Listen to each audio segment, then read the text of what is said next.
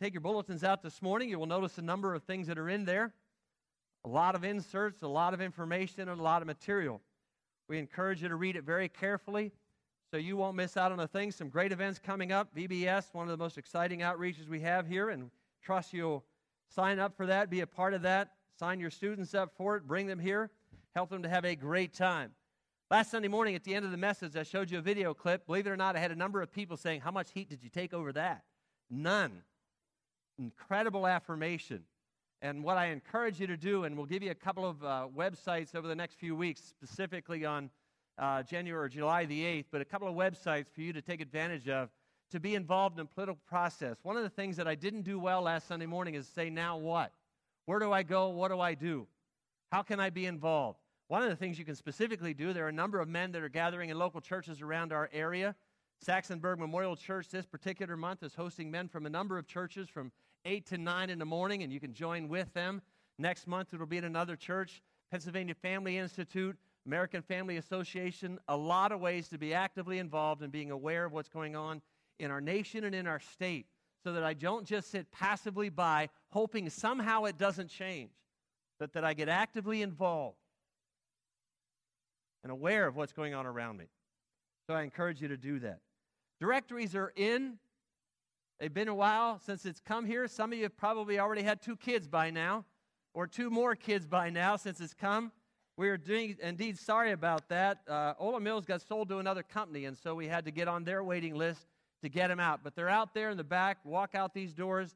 If you're in it, you get one free. If you're not, but would like one so that you can get to know the faces of the family at Community Alliance Church, $3 a piece. Make sure you take advantage of that and get one of those. Take it home with you. Memorize all the names. Next week, there'll be a quiz. Your sermon notes are in your bulletin this morning. I encourage you to take them out as we continue our journey. Remember, these are given to God's people as gifts, boundaries and guidelines as they head toward the future that God has promised them. And this morning, we're in the last one. It's in this particular color insert. I encourage you to take it out over the last few weeks. We've given you a lot of guidelines. I write the sermon notes as if I'm speaking. You can probably tell that by now. I really take my notes and kind of highlight them so you have something to go by more than just blanks to fill out or phrases along the way, but you understand the context as we share this together this morning. You hand me that one. Apologize for the voice. Nothing I can do about it. My kids and grandkids came up last weekend. All of them had colds. They left me with a gift. And I appreciated them for that very, very much. It was an unusual weekend. I had 2 funerals, 2 weddings, and a sermon this morning, and I kept hoping they would last. I know that sounds like a pastoral memoir that they want to print whenever they're done with life. 2 funerals, 2 weddings, and a sermon. But I'm hoping that it will go through this morning in both of these messages together. This morning we're in Exodus chapter 20, verse 17.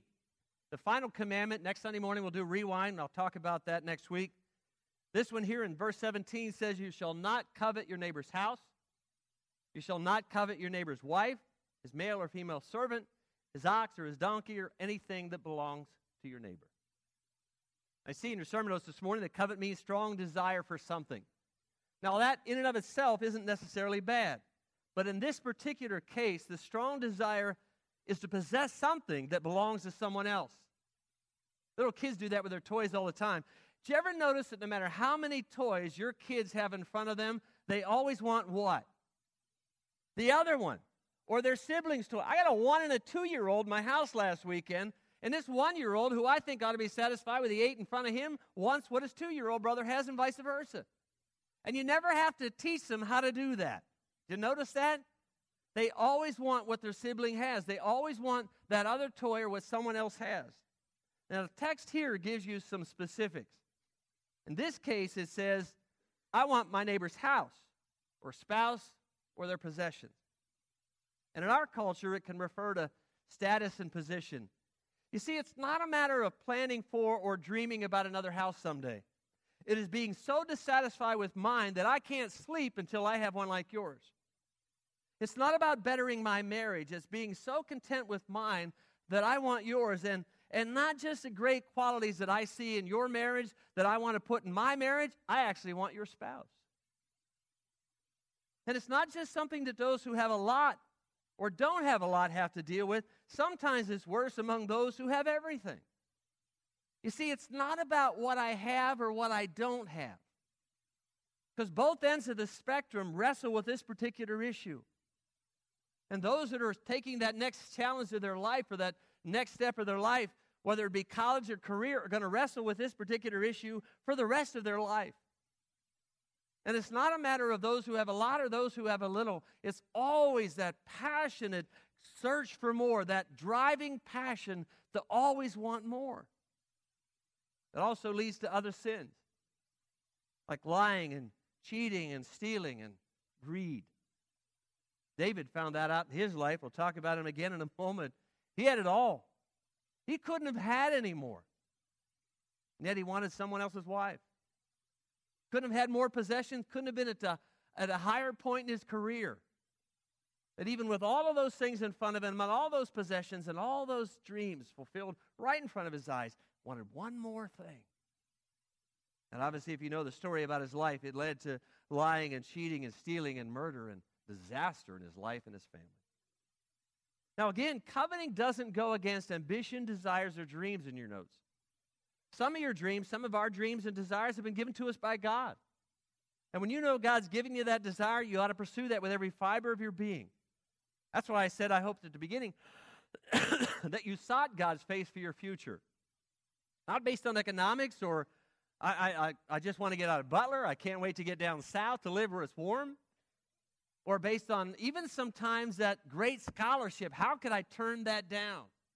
And I get it. Economically, that is a huge caveat in front of you. And some of you worked really hard for that. Sometimes that's not always the best way to make that kind of decision.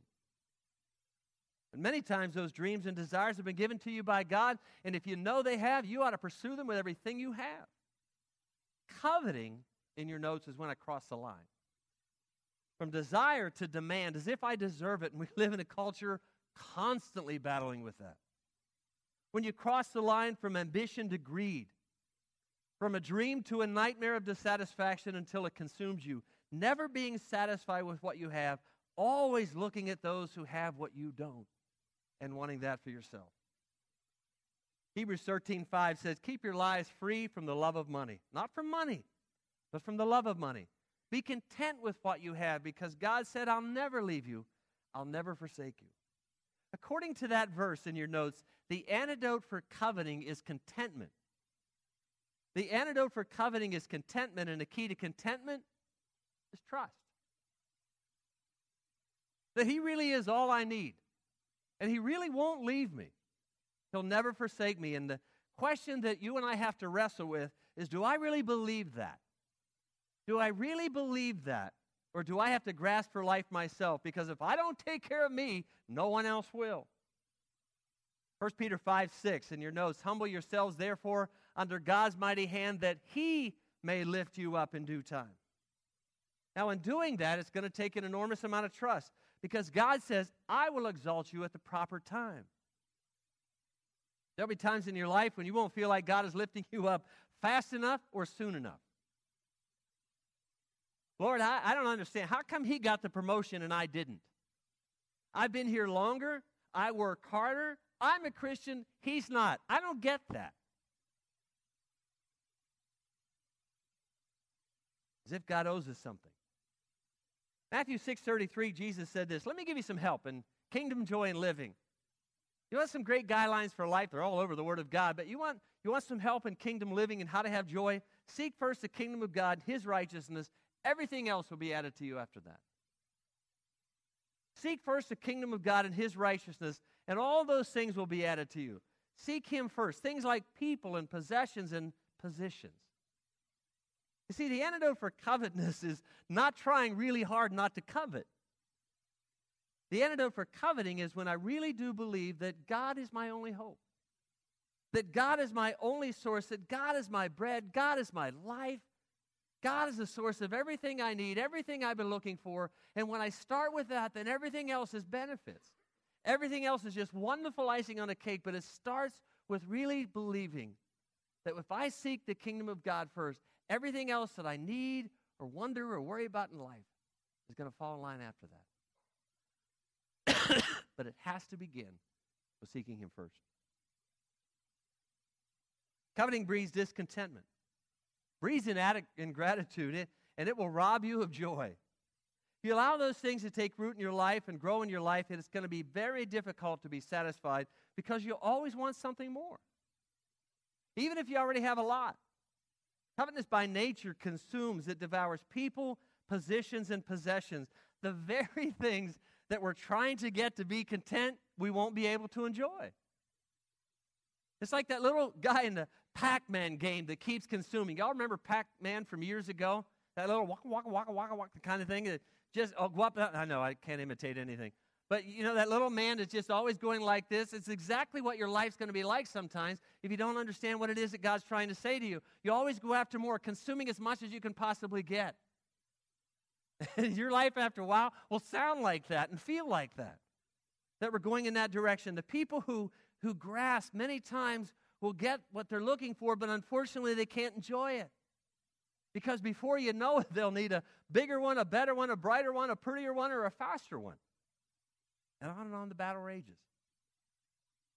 Contrast that with one who really does seek the kingdom first, who really does humble themselves under the hand of God, who trust Him completely.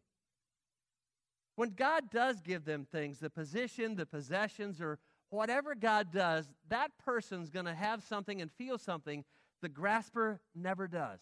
You know what it is? Joy. Real, genuine gratitude. They live with a sense of awe and a sense of wonder. They're amazed at what God does at times. They don't feel worthy. They're just overwhelmed that God chooses to give me this and to bless me with that and bring this into my life and bring this friend or this person or this position or these possessions. They never draw attention to themselves. They enjoy the life and the gifts that God gives. They love the giver more than the gift. And so often we concentrate more on the gift than the giver. But the person who really does understand this concept and does understand that it's not a matter of trying not to covet and keeping my eyes closed so I don't look at that ad or that advertisement or what someone else has. It's just being able to enjoy what I have and what's God blessed me with. And then when He gives me more, it's just an amazing sense of awe and appreciation and gratitude. God, I can't believe You gave me this. Can't believe You put me here. I can't believe I have them as a friend or they want to be around me. I can't believe that You've given me this. Whatever the this may be. It's just being able to enjoy that. You see, if your self-esteem is dependent on people, positions, and possessions, you're in trouble. If your self-esteem is dependent on people, positions, or possessions, you're in trouble and you're usually not content, at least for long. Covetousness leads to ungratefulness. It has the power to blind you of the wonder of what you have. Until you're always looking at what someone else has and complaining, life's not fair, I don't get it, someone else always has it better. Man, those doctors got it made. Look at how much money they make. You pastors, boy, you've got it made. 1 day a week and 6 people to collect your money. All you have to do, let me just give you some advice. You want what a doctor has? Be a doctor. You want what a doctor has? Be a doctor. Go to school for 10 to 12 years. Put in all the hours, all the expenses, all the process, all the frustration. Go ahead. You want what they have? Go for it. How many times have I heard, you college boys, go to college. If you want to be a college, if you wrestle with that, go to college. You want a pastor's job? Be a pastor. I'll tell you what, make you a deal. You haven't even heard it yet. But I'll make you a deal. The next time there's a pastoral position open here, apply for it. Seriously, next time there's a pastoral position open here, apply for it. You'll love it. It really is an amazing job. I wouldn't do anything else. I wouldn't change it for anything in the world. But so often we find people looking at other things and other people and what they have, and maybe not always even understanding the story behind it and wishing this and they shouldn't have that. They don't know why they're doing that. I got a pastor friend who drives a Cadillac. He drives a Cadillac all the time. He's driven a Cadillac for years. How many people in his congregation thinks he's paid too much? A lot. You know what happened? His dad owns a Cadillac dealership. And every 2 years, his dad gives him his car. But people who look at him think, oh, man, you must be paid too much. I got a friend who got an incredible sports car as a gift. But if you don't know that, wow, we must be paying too much, or that church must be paying him too much. Sometimes we look at the wrong things. We don't always understand the story. We don't understand the things behind it. And we begin to draw conclusions that really aren't real. We're always looking around, always wondering. And I'm just simply saying, quit whining about what everybody else has and gets in this life, and look at what you already have and be happy. Because if you're not happy with what you have or where you're at, you probably won't be happy with more or where you're going. It's not dependent upon circumstances, situations, people, or possessions. It's really dependent on an attitude. Coveting makes you blind to what you have. It impairs your judgment. Kids are in all these activities trying to keep up with somebody else because the guys and the girls that are at school that are really popular, they're in all of these things, and now all of a sudden you're in 10 different things, and you can't keep up with your own homework, let alone all the other things that life demands. Parents do it all the time by involving their kids in a half dozen sports activities just to keep up with everyone else, till all of a sudden they're running every single night of the week and even on Sundays, just to try to keep up with what everybody else has or what everybody else does. Adults do it by going in debt or working 2 jobs to get what somebody else has, only to go deeper in debt and never seeing daylight. Family time, no time. Serving God, no time, I'm too busy. And before you know it, they're investing the best juices of their life in stuff that no one really cares about. And they'll say, but I want my kids to have what I never had. You know what your kids want? You. Even if they don't tell you that. Even if they make you think that they want all of that stuff, so you're working all these jobs to have what your kids didn't have, what they really want is you. And the best thing you can give them is you. Not the stuff. Certainly distorts our values. Causes us to go into other sins, as I said a moment ago, like lying or cheating or stealing or slander or adultery. In David's case, as I said a moment ago, you can add murder to that list. Someone who had it all. Wasn't satisfied with that at whatever point in his life, and all of a sudden ended up making such disastrous decisions because his values and his judgment got so distorted and out of line that it cost him everything. It certainly cost Bathsheba and Uriah and their son everything. Sometimes God forces contentment on us by allowing us to taste our discontentment until we get a belly full of that. Until we realize that all you ever wanted and grabbed for of life didn't satisfy that hole in your soul, and then God invites you to eat at a different table, to drink at a different well, to find your satisfaction in Him, who says to your soul, I am the bread of life. It is I, not your position, not your possessions, that will satisfy you deeply. That's what Jesus said to the woman at the well. You're looking in all the wrong places. You thought it was in people. You thought it was in men. You've already had 4. The one you're with now isn't doing what you thought he would. Let me just tell you, you've been drinking at the wrong well. It will never satisfy. A lot of people in life constantly drink at other wells, hoping somewhere along the way it will satisfy. And I'm just here to lovingly tell you there's only one thing that will satisfy the hole in your soul, and it's Jesus Christ. No matter how hard you look, and no matter how hard you search, no matter how high you climb, no matter how hard you crawl, I'm telling you, He's everything you're looking for and then some. If you don't know Jesus Christ as your Lord and Savior, the best thing that I could ever offer you this morning is Him. Be able to recognize your need, to recognize your battle, to recognize you're searching and you're thirsting and you're striving and you're climbing. To only find, as somebody has said before, that my ladder was leaning against the wrong wall. When I got to the top, it didn't satisfy anyhow. It isn't Jesus and Jesus alone. And that's a simple process of admitting your need, recognizing you need a Savior, and inviting Him into your life, saying, Lord, I want to seek you. I want what you have to offer. I want what you have to give. It's not in people. It's not in possessions. It's not in positions. It's in you and you alone. All that we sang this morning couldn't have been better to help us understand that. Secret is not really trying hard to be content, not coveting, but simply finding that what you really need is in Him. That's why Paul could say in Philippians chapter 4, in the verses that we partially saw in that clip this morning to graduates, I'm telling you, I haven't arrived. I'm not there yet. I'm not perfect, but I've learned a lot. I've learned the secret of having a lot. I've learned the secret of having a little. I've just learned to be content with what I have. And I found that it's really in Him and Him alone. Paul's contentment wasn't whether or not God removed him from jail or kept him in jail.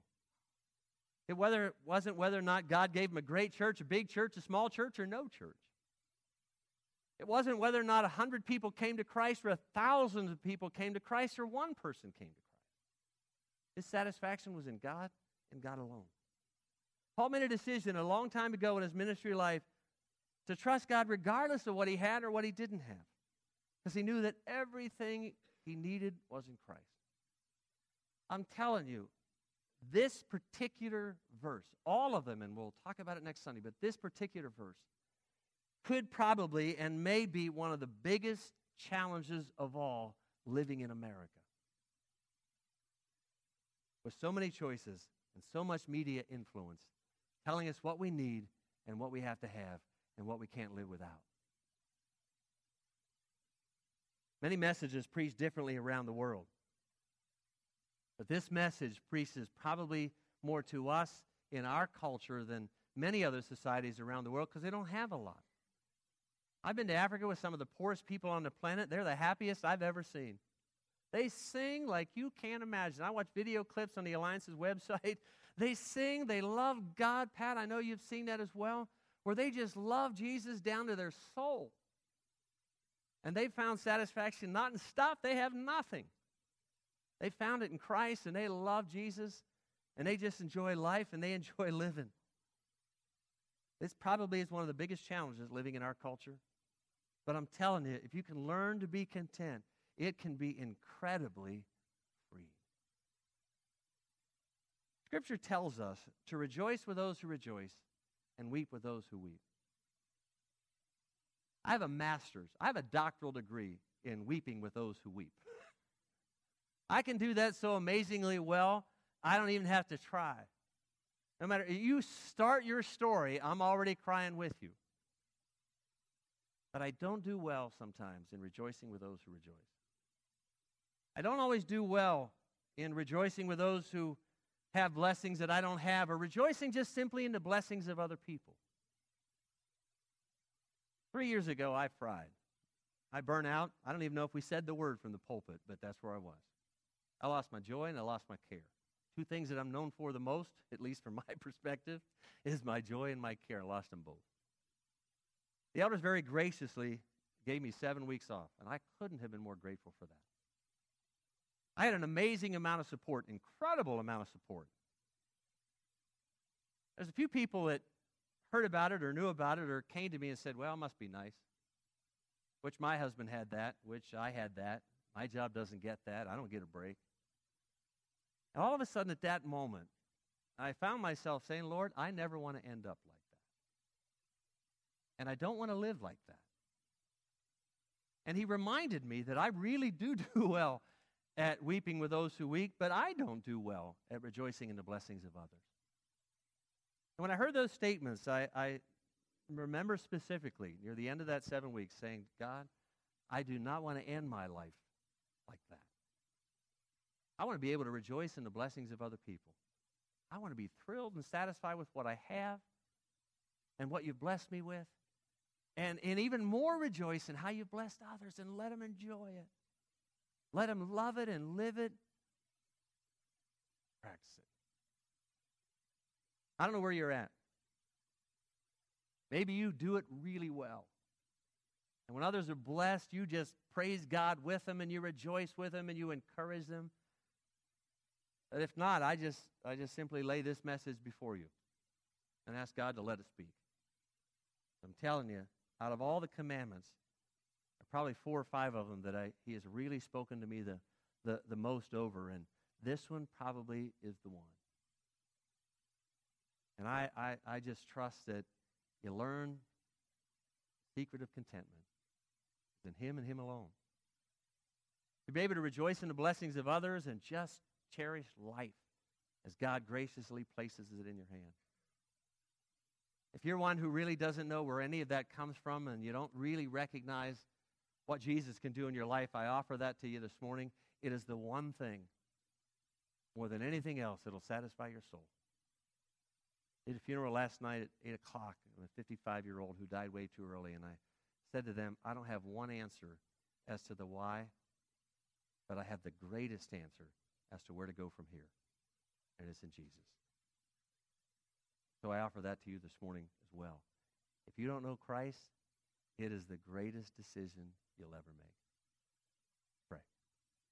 Father, I thank you for your word. You have spoken so loudly and clearly over these weeks together. You've spoken to me about this and so many other things, and I thank you so much for your word that's so alive and so living, that lets me see inside and is a mirror that reflects the things that I'm doing well and the things that I really need to change. And so thank you for your word that helps me to be able to do that and gives me direction for the future. And so, God, we just lay this before you, this particular one. All of us in here this morning are at different levels in our life. We have different things. We have different frustrations and different things that drive us. And for those this morning who maybe wrestle with this, I just ask that you'll continue to speak. And as we reflect on you today and these quiet moments, and then specifically next Sunday, it's not a matter of applying the words, God. It's being real with what it says. And so, Father, by your Spirit, speak. For that one or two this morning in this sanctuary who are looking for the answer to life, who've been drinking at the wrong wells only to find them still empty, pray, oh God, in the name of Jesus, that by the power of the cross, that today will be the day where they commit themselves to you, where they recognize that you're everything, and that they will seek you first. Let everything else come behind that. But by your Spirit, freely speak this morning.